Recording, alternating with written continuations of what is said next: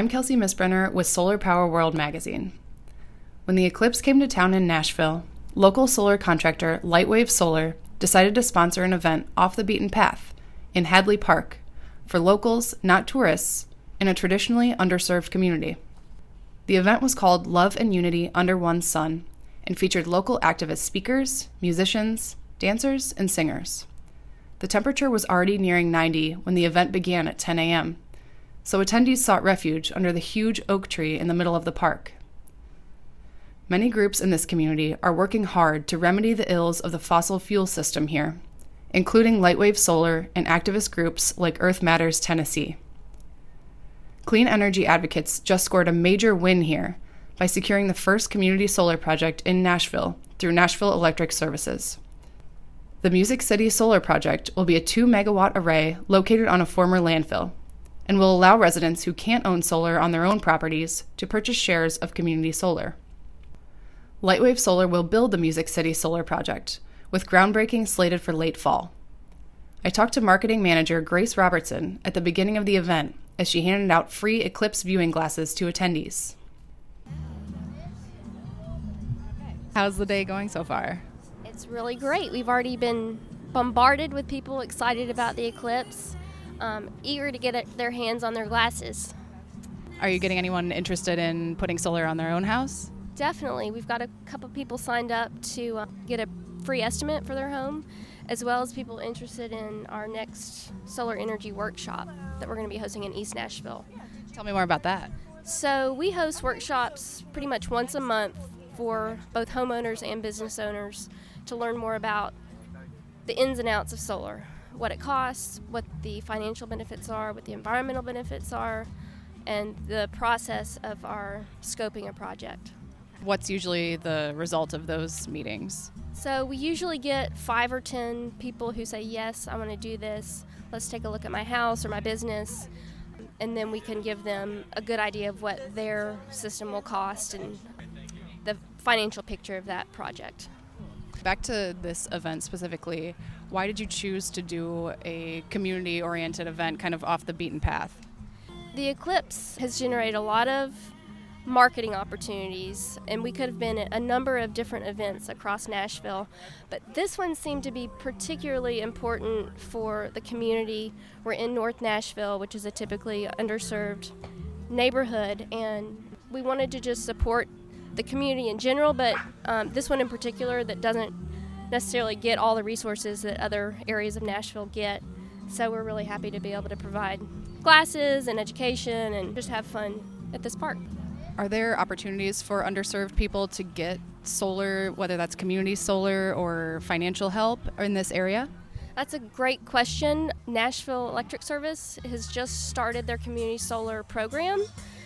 They're going to invest in a 2-megawatt system that's going to go live probably in the next 6 months. And people can sign up for that program as soon as they announce the details. They haven't identified exactly what it takes to participate, but it's a great first step for anyone who wants to do solar but can't, for whatever reason, put it on their own roof, or maybe they rent. And then we do have financing options. So if someone has a great roof for solar and they own their own home, we can help them get really good loans that can help them make it more affordable.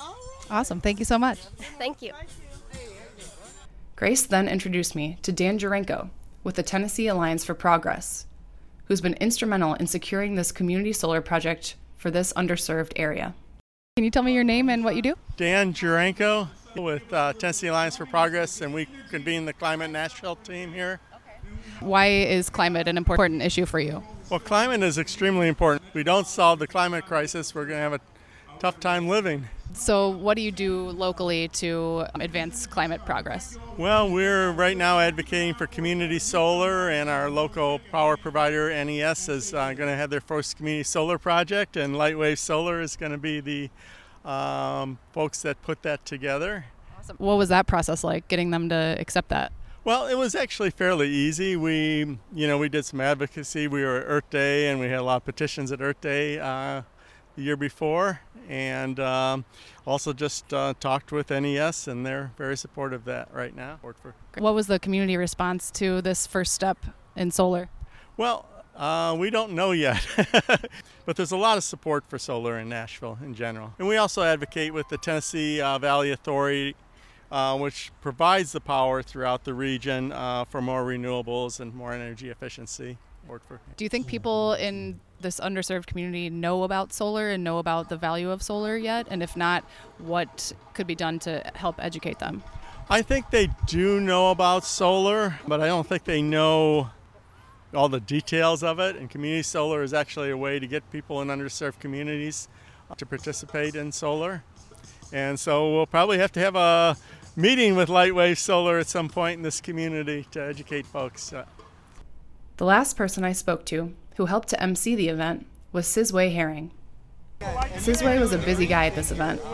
Grace told me he is one of the foremost environmentalists in the area.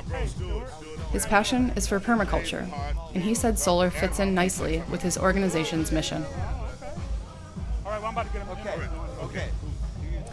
Can you start by saying your name and what you do with Earth Matters, New Earth Matters? Sure. I'm Sizwe Herring, and I'm the founder and executive director of Earth Matters Tennessee, which we rebranded today to be the New Earth Matters organization here in Middle Tennessee. Okay, and what does New Earth Matters do? Well, what we've done over the last 25 years is urban agriculture through composting, community gardening, and edible landscaping projects. So we go to different communities, ones most in need. We assist them. We don't do it for them. We assist them in building a project. We let them choose what they want, and then we're there to help them. So we learned a long time ago, you can't just bring a project into a community and then leave. You let the community decide what they want to do, and then you can help them develop their idea. Do you do any work with solar power? Yes. Tell me a little bit about that. So I teach permaculture. And permaculture is really a catch-all phrase of a permanent agriculture, a permanent culture. So how are we going to design our communities to be less dependent on fossil fuels, for example?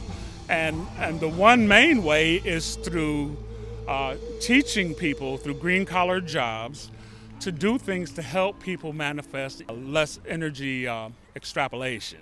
So how do you do that? Well, you do that through solar power.